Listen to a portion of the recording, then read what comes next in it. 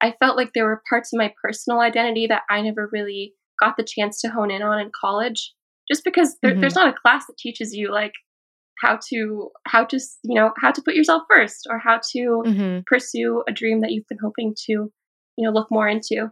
So I'm like, okay, let me do something for me. Hello! Welcome to Statement Mondays, where we explore how different women harness their identities at work. I'm your host, Natalie Munster, and if you need a reason to be bold today, here it is. Today is Statement Monday. Really quickly before we start, I just want to say thank you to everyone who's been supporting the show since it launched a few weeks ago.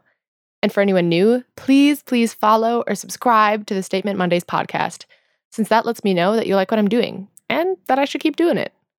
If you're on Instagram, you should also check out our Instagram account at Statement Mondays. All right, power up because our guest today is Salma Mahmood, a data scientist at Visa and a bodybuilder. I went to college with her and had no idea she was excited about bodybuilding. So this interview was eye-opening for me to learn about how this athletic commitment flipped her personal and professional life upside down in a good way. In this interview, we talk about both her reasons for getting into bodybuilding and her circuitous way into data science through a rotational program. And of course, Salma reveals how those two worlds intersect and how she has gained an immense amount of self-trust since all this started less than 3 years ago. I'll catch up with you after the interview and we can think through some of her most impactful points. Thank you so much, Salma, for joining us today.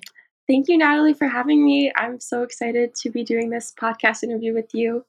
I've been definitely Instagram stalking your bodybuilding journey, and so I'm Oh, sure we will gosh. have a lot to talk about Yes, here. we totally do. So, who are you, Salma? What would you say is your identity? Yeah, so I think like publicly the way most people perceive me usually has to do with two things, like my career and my bodybuilding journey. So in terms of my career, I work as senior associate data scientist at Visa. And prior to this role, I was in a 2-year rotational program for new graduates. So I Mm. spent 2 years kind of soul searching, and I rotated between 4 different functions in my work until I finally landed on data science and realized that that was the role for me. And then in terms of my hobbies outside of work, the biggest one is obviously bodybuilding. And that's a journey I started coincidentally around the time I started work at Visa, because I came out of college and I realized that I had I had separation between my work life and my personal life. And so, I'd get off work around 5 or 6 p.m. and I realized I had the whole day to myself. And I wanted to put that time towards something productive, something that I'd been waiting to pursue for a while. And so I decided to put my health and fitness goals finally at the forefront of my life and started weightlifting.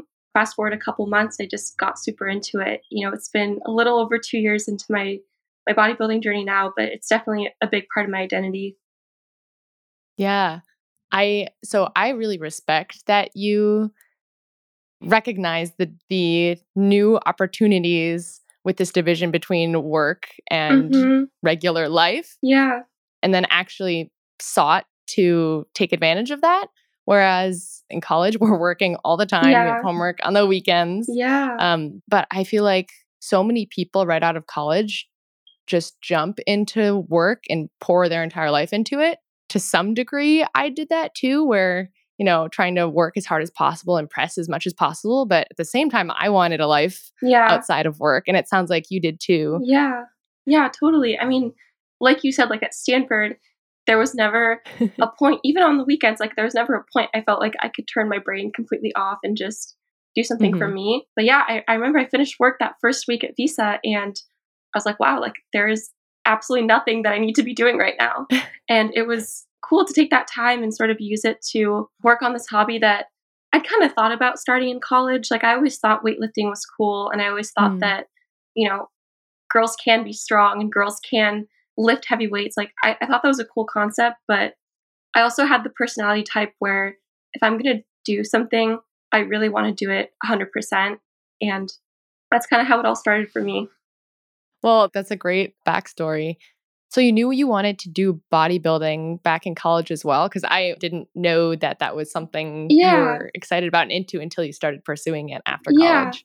It was sort of like this, I'd look on Instagram and I followed a couple like health and fitness influencers. And when I came across the National Physique Committee, which is the bodybuilding federation that I compete in, I looked at these women who compete and I just saw so much strength, poise, confidence, and then learning the hard work that had to go into producing that end result, like all the traits Mhm. I wanted to build, like discipline, consistency, learning to put yourself first. Those were all things that were not really taught in school in a way. And after I graduated, I felt like, okay, academically, I feel like I've accomplished what I set out to do. I graduated with a degree in econ and I, landed a great job. But I felt like there were parts of my personal identity that I never really got the chance to hone in on in college. So I'm like, okay, let me do something for me. And after college, I had the mental space and the time to pursue it. So I just kind of kept going. And so just so we can get a better idea, like if you were to describe yourself before you pursued bodybuilding, how would you describe yourself? I would say obviously I was very academic. I think all of us were at Stanford, but Yeah. that had always kind of been the forefront of my life. But I never really stopped to think like, okay, if academics isn't the main focus of my life anymore, what else would I want to do? Besides being academic, I was part of the Stanford belly dance team, so that was kind of my physical activity at the time. But that's Yeah. also the type of like sport that doesn't require you to commit a lot of your personal time to it. It almost sounds like you and a lot of us were kind of on autopilot going through Totally. Yeah. college. Yeah. And then after college, you're like, oh my gosh, I can set my own priorities. And so Yeah. that's how you got into bodybuilding. Yeah, totally. So, what is bodybuilding? Yeah. For those of us who really don't actually know. Yeah. So bodybuilding it's a specific training style where your goal is to maximize muscle hypertrophy, which is a fancy way of saying muscle growth. And so bodybuilders tend to train in the 8 to 12 rep range to make sure that certain muscles are growing the way they want them to. And if you compete in bodybuilding, there are certain like standards that are set out by different federations. So the National Mm, Physique Committee, which is the large amateur organization in the US for bodybuilding, they have different categories. And so they set out different standards for shapes you can seek to emulate with your training style. mhm. So the one I do is bikini simply because that's kind of where my genetics are geared towards. And the standard that's set out for the bikini division is basically building out an hourglass shape with muscle hypertrophy. So, and it was a physique that I liked. But there are different training styles. Like bodybuilding is not the end all be all if you choose to lift weights. There are people who lift simply to see how strong they can get, probably better known as like powerlifting. So, it's just a different goal. Yeah, Yeah. different goal, different style, different like aesthetic result. I chose bodybuilding just because I like training in that rep range and it makes me feel good. So, Yeah. And so what does your training look like? I mean, we're basically in lockdown right now, yeah, and so you must have had a good amount of free time to be working on yeah, this. But yeah, what does it look like for you? yeah. So, I did most of my contest prep back in Seattle, which is where I grew up and where my family is. So, I was lucky enough to kind of invest in a gym setup at home. And I was lifting weights 6 days a week, basically in my off season Mm, to build the muscle needed to kind of chisel out that physique shape we talked about. And yeah. when you start contest prep, usually 3 or 4 months before your actual show, then the goal is, basically you're saying, okay, I'm happy with the amount of muscle I've built. Let's try to lower our body fat percentage so that muscle definition can actually show.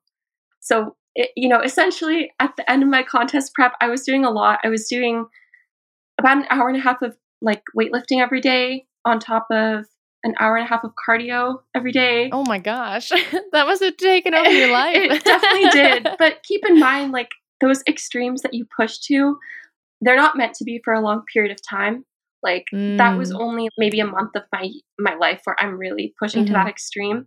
And I would not recommend this, by the way, for the average gym goer. Like, this was definitely just to prepare for a physique competition. This is not a training schedule good thing that's to sustainable. clarify. Yeah. Honestly, now, like, it's been 2 months post show, so I'm back in an off season, kind of trying to put on more weight and just build muscle. And how did it go? You said you competed 2 months ago. How did it go? How did it feel? What was it like?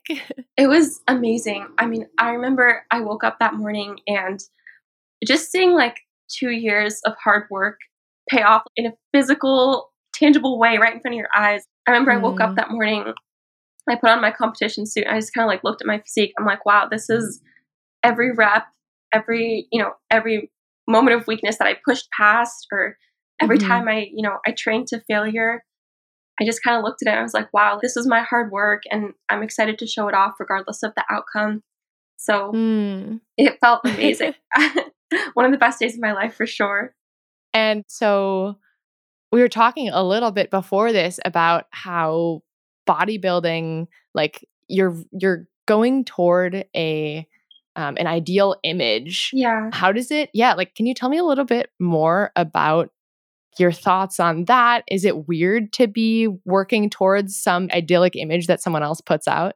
Yeah, I definitely thought that was a little problematic when I learned about the division. I think for me, it just came down to the fact that having those standards to conform to only encouraged me to build out a shape that I knew I loved. And so it was never a sense of like, I'm going to do this to get on stage and impress the judges. It was literally like, this is how I like my body to look. I mean, I think people should train in a way that makes them feel good, not even look good.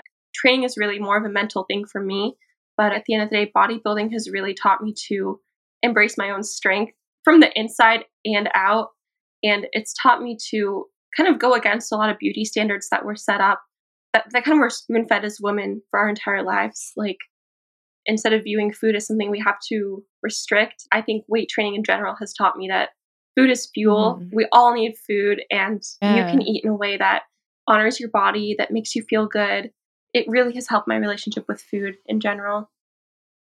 I think that's a really good message, and one that almost contradicts, when you first look at competitions and challenges that epitomize a body type. So I think that's a really great thing to dispel. Yeah. And women, we're always taught like we should be smaller, we should shrink ourselves and not be too loud in the meeting room or whatever. But like, it's really taught me how to just own my presence, and I feel you feel good in your own skin. And that's not something I personally felt for a long time in my life. And speaking of the meeting room, who are you? Like, what kind of a person are you at work? So, I mean, there's this whole other part of your life now. I know. I feel like I have a double life in a way. Yeah. So at work, I'm a data scientist, and I work on supporting some of Visa's predictive risk models, basically. So Visa, contrary to popular belief, it's not a credit card company at all. It's a payments technology company. And so one of the products that we produce is Visa Advanced Authorization Model. So anytime you swipe your Visa card at a store, restaurant, online, whatever, there's a risk score that's generated to assess the likelihood that transaction is actually, Natalie buying a coffee in San Francisco versus, someone stole Natalie's card and is trying to buy something halfway across the world. And so it's really cool. I mean, I freaking love my job. Yeah. The amount of variables that go into predicting something like that are things that I never would have guessed until I saw them with my own eyes. And so I feel like, work is definitely challenging, but I'm able to do something that I love and also, have time to pursue my passion outside of it. Yeah. I want to get a better sense of who you are in your role. You said you jumped around in a rotational program, and that was rotating among different roles, not just teams, right? Yeah. And you picked data scientists. How do you kind of fit into the environment that you're in now? So I was lucky enough to rotate in 4 pretty different functions. So I spent my first 6 months in a data analytics role, and then I moved to data science, and then I did corporate strategy for 6 months, and then I ended off with a sales role, which was super out of my element. Wow, those are so different. Yeah, but that's the thing. Like, coming out of college with an econ degree, it was the type of type of degree where you can kind of take it in a lot of different directions. Like, I have a lot of friends who went off to New York to do finance jobs, which was actually what I had interned in before kind of joining the tech world. But with this role, so it's kind of a leap of faith. Oh, totally. I mean, I came out of my finance internships. I'm like, okay, I know I don't want to be in finance. I didn't know much about what else is out there in the business world. And so I thought that a rotational program was a great way to try out a bunch of different things before committing to one. And I'm super fortunate to have found this program. And I feel like it's just given me the space to, I hate to say be indecisive, but yeah, I mean, it kind of gives you the space to make a decision at your own pace. And so I wrapped up the rotational program in September. And since then, I was lucky enough to join one of the teams that I had rotated with previously. But, in general, like, I think back to my time in the rotational program, and I worked with so many different managers and team members, and every single person that I interacted with was very supportive. I mean, they kind of knew I was training for something. They knew I was training for bodybuilding competition. It's hard to hide. Oh, they sometimes. did? Okay. Yeah. I definitely am pretty open about that. I actually had a manager during my first rotation who brought me a box of protein bars for my birthday because he's like, I know you'll like birthday cake flavored protein bars. It was really sweet. Birthday cake flavored. Yeah. Oh my. But yeah. Wait, so could they like tell that you were bodybuilding based on this sounds a little weird, like your muscle mass? No. Based on like the frequency with which you went to the gym? Or like how did they figure that out? How did you talk about it? It's definitely not my muscle mass because I think for men's bodybuilding, obviously you can tell because guys tend to get a lot bigger when they pursue something like this. But with women, for most of the year, I look like a very normal person. It's really only when I'm a couple weeks out from a show that I start to look really small and really defined. But it was a lot of things that gave it away. It was no secret, but showing up to work every day with not only my work bag, but my gym duffel filled with just accessory training equipment that I needed, like a hip thrust pad, gloves. Like, it was a pretty big duffel on top of like so my like a gym junkie. Yeah, it was like, this girl has a lot of things in her bag. On top of, I used to bring a meal prep lunchbox with me, which is pretty sizable. And so I'd pull up to work every day with my chicken and rice or sweet potato and turkey or whatever. And, of course, people start to wonder, like, she's eating the same thing every day. So like your habits. Yeah. Yeah. I did have a manager who I'd also frequently run into at the gym, and he was like, "You're here a lot." And I was like, "Yes, I am." So those are some things that gave it away. Got it. And was it ever uncomfortable to talk about at work if people mentioned it, or were you super open about it? Like how did you approach that? Good question. I think for the most part, I felt comfortable enough to share. This is a company that I feel like really, supports athletic endeavors. We sponsor the Olympics, we sponsor the NFL. And so with the physique competition, it's a little bit different because your sport is your body. It's not like a talent that, like soccer, for example. I felt pretty comfortable just being myself and explaining why I do it. But the way that I describe bodybuilding or, speak about it is not really my pursuit of this ideal physical like goal. It's literally just a self-development journey. Honestly, the sport is more mental than anything. Like I said, bodybuilding is not the type of sport you're not an athlete just in the gym. You're an athlete 24 hours a day in that, you have to, you have to be careful with your food intake. You have to train to failure. You have to, unfortunately on contest prep, you have to say no to a lot of like social, I hate to say you have to say no, but it's sometimes difficult to go to social events where there's going to be a lot of food or alcohol. And, if you have training, for example, that conflicts with that, like it's tough. It is a sport that really, I didn't think about that. Yeah. And so it affects a lot of other parts of your life, or it's all super intertwined. Yeah. It's not really something I felt like I could just like keep in a box and not share because people notice things. Like if you go to a work meeting and there's catered food, for example, if I'm a couple weeks out from a show, I'm definitely not going to be eating a sandwich that I might not know exactly what's in it, because when you get to that level, you're really kind of tracking your macronutrient intake to the gram. And so it's a lot easier to do that when you have your home cooked meals and you know exactly what it's cooked with. So this type of restriction can be tough for a lot of people. I always just keep in mind that it's just for a short period of time that I'm that strict with my diet. And then the whole rest of the year, I practice flexible dieting. So I'm able to kind of participate in those moments and just be present with, whether it's my coworkers or friends or any kind of social relationships. Let's pause here. It's fascinating hearing Salma talk about how much she loves what she's doing right now, both data science and bodybuilding. She seems to have found a sweet spot in terms of work and personal goals, and she is thriving. Up next is my favorite part of the episode, where Salma reveals what really bodybuilding has done for her in terms of self-perception and trust. And at the end, she shares her secret to what gets her through each day and suggests it as a habit to all you listeners who might also be looking for a little more structure. All right, let's get back to the interview. Are there any other ways in which your bodybuilding and your work worlds intersect? Like, could you notice from when you started your job and toward where you are now, how bodybuilding could have had an effect? Yeah, honestly, I think the sport has just taken my own level of self-trust to the next level. Oh, wow. And even just things like confidence in meetings. I was never really the most confident person growing up. I always felt like I was kind of just doing what I was supposed to do, and I wasn't really digging deep to find the parts of myself that I wanted to pursue. With a sport like bodybuilding, I mean, when you wake up in the morning and set out a daily intention, like my goals for today, to train, to hit my macros, to finish XYZ project at work, I literally list everything out. And at the end of the day, when I go back and cross out those things, I think to myself, dang, I am a reliable person.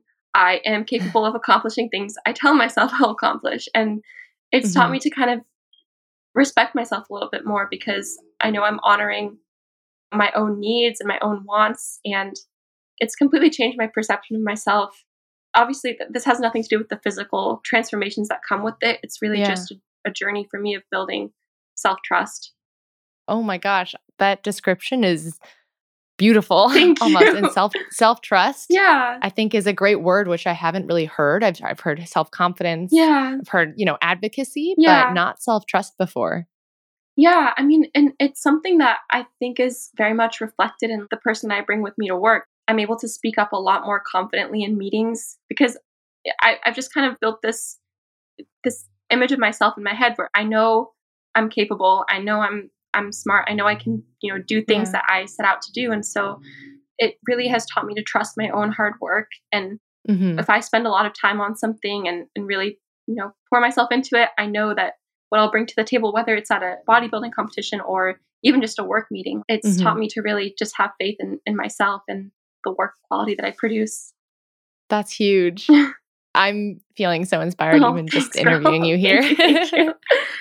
Well, I would love to ask you some questions that I ask every Statement Mondays guest. Yeah. Could you tell me about a memorable moment that you felt invincible at work? At work? With work, honestly, I felt pretty invincible the moment that I landed the data science role for full time. This was not something that there's always the voice in the back of my head telling myself, like, I graduated in a business program. I didn't feel like I had the technical skills always to get into, a more technical role like data science. And so for me, getting the 6-month rotation on that team was phenomenal. Like I felt like I can finally dip my toes in the water, something I'm super interested in. But landing the full-time role after that was like, okay, not only did I successfully complete the 6 months, but they also really valued my work quality and they see value in me as a team contributor. So I don't know, in that moment, I just felt like it kind of negated a lot of the negative voices in my head telling myself I wasn't good enough or I wasn't worthy, and seeing it kind of, maybe I just like tangible outcomes clearly, but just seeing it pay off in the form of a job offer was really meaningful to me. Do you think that is kind of dispelled any future fears of not being good enough, just to have this one example of being uncertain, having a trial period, and then them wanting you back? Yeah, totally. I mean, To be honest, I think a lot of those insecurities I had to do with my time at Stanford. Like, I majored in economics, and as I mentioned, I spent my sophomore and junior summers interning in finance. And by the time I realized I didn't like finance was around the same time that I really took an interest in data, just working with large data Mm. sets. And by that point, there was this voice in my head that was like, well, it's kind of too late. I already specialized in this thing. I Mm. didn't think that there was any room to build practical experience in data science. Yeah. So my senior year, I actually spent writing a thesis that I still feel super proud of. But basically, I got to analyze this large data set. I got to draw conclusions from it and eventually write this paper that I felt was super meaningful. But there was always that little bit of me that was like, dang, if only I had discovered that sooner, I could have done a data science internship, and then I could have, Mhm. gone on to a full-time role in that sense. But, I still got there. I took a roundabout way of getting there, but I still got there. Yeah. And definitely, it was just a nice reminder that, like, I will figure out a way. I will make it happen if it's that important to me. And you had a nice period of time where you got to figure out a few things that you don't like. And I'm sure Totally, that helped you totally. learn a little bit more about yourself. Yeah, So I yeah. don't think it was all a waste. Yeah, yeah, no, I'm super grateful for like having that well-rounded experience within Visa. Not only the network that I've developed, but also just the skills. There's always the stereotype that data scientists or engineers in general are not the most extroverted, which is not true, by the way. But I think that having time I on mean, you're talking to another engineer, so I don't think it's true, but having time yeah. on the sales team, for example, I think I was really able to just hone in on learning how to be more comfortable in conversations or learning how to present Mm. data points better to a client-facing audience. So I definitely take pieces of what I learned through all my functions and definitely am able to bring it to the table in the data science role. That's really cool to have had that opportunity Hmm. to build out those other skill sets. Yeah. And what's the biggest risk you've taken? Ooh. Honestly, in the context of my bodybuilding journey, I think one of the risks I've taken is choosing to share it publicly on social media. Yeah. Um, Yeah. this was something that I had a lot of hesitations. I had been doing this thing for 6 months. I was like, this is a really cool personal project I felt like I was working on.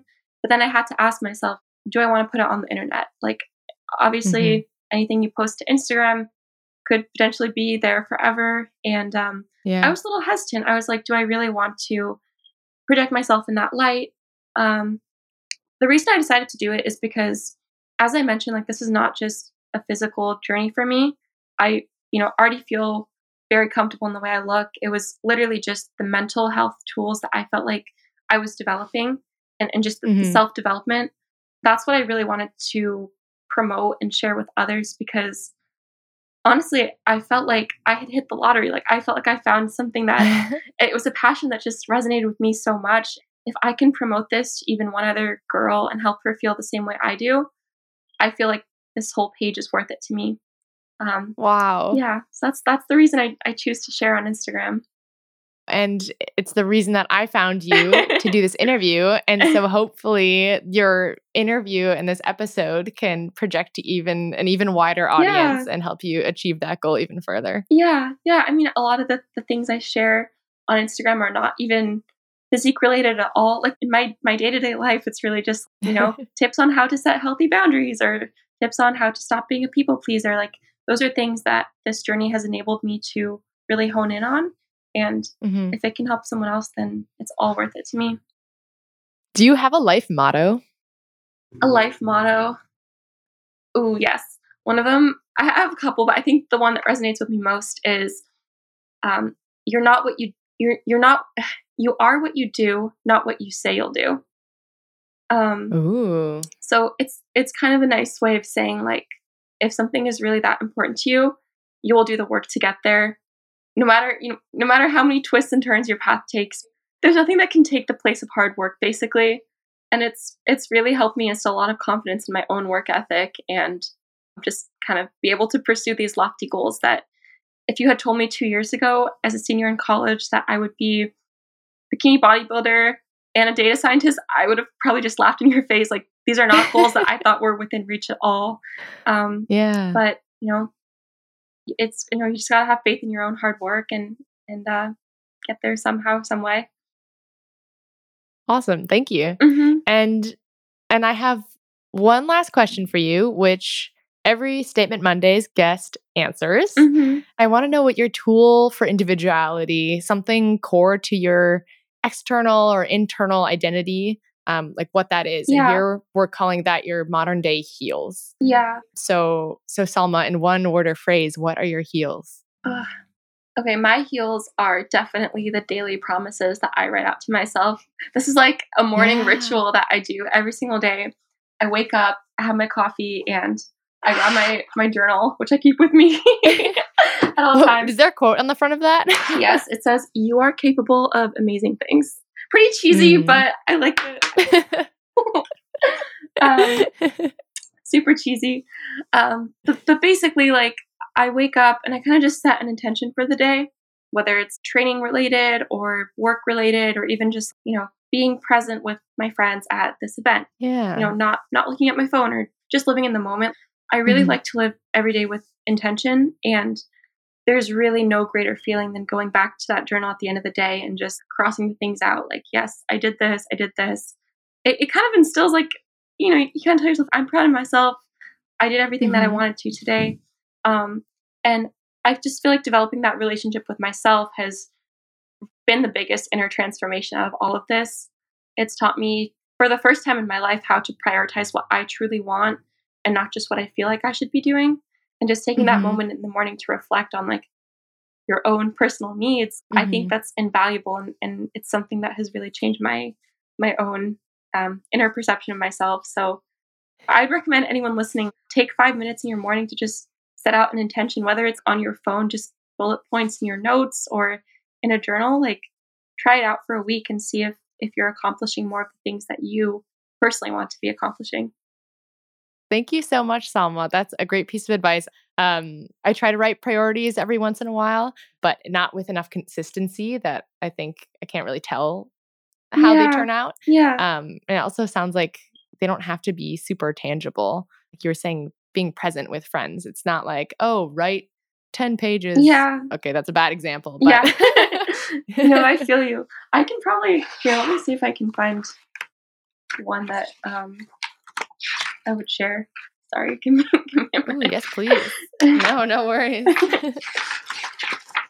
Lots of pages. Must be a rigorous habit of yours. It definitely is.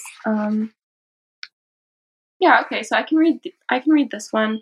So I say, today I choose to honor my reverse diet, drink 1.5 gallons of water, complete all my tasks at work efficiently, train with passion, smile, loosen up, and enjoy the ride. And then I write like a daily affirmation. So the one on this date was, today I choose to set the standard. I will act in a way that aligns with my highest goals. I will be a role model for myself and others. I will get the momentum going for this next phase of my journey. Let's go.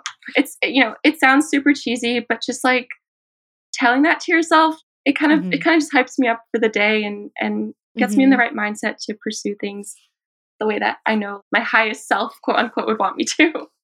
And that totally goes along with the self-trust. It sounds like you are your biggest cheerleader. I think it's really important. I try to be. I mean, building a positive relationship with myself, I think has really just enabled me to have better friendships and relationships in general, because you kind of set the standard for the type of person you want in your life. Because when you know that you're your biggest cheerleader, you want others who are advocating for you and that you can also advocate for them. So it's something I definitely am just really proud of. Like, this is probably my biggest achievement since getting out of college, is just having this positive relationship with myself. Well, congratulations on that and on your competition 2 months ago. Thanks, girl. Thank you. And thank you so much for taking the time to talk to me today. Of course. Thank you, Natalie, for having me. I'm super honored and excited to see where this podcast goes. That was Salma Mahmood.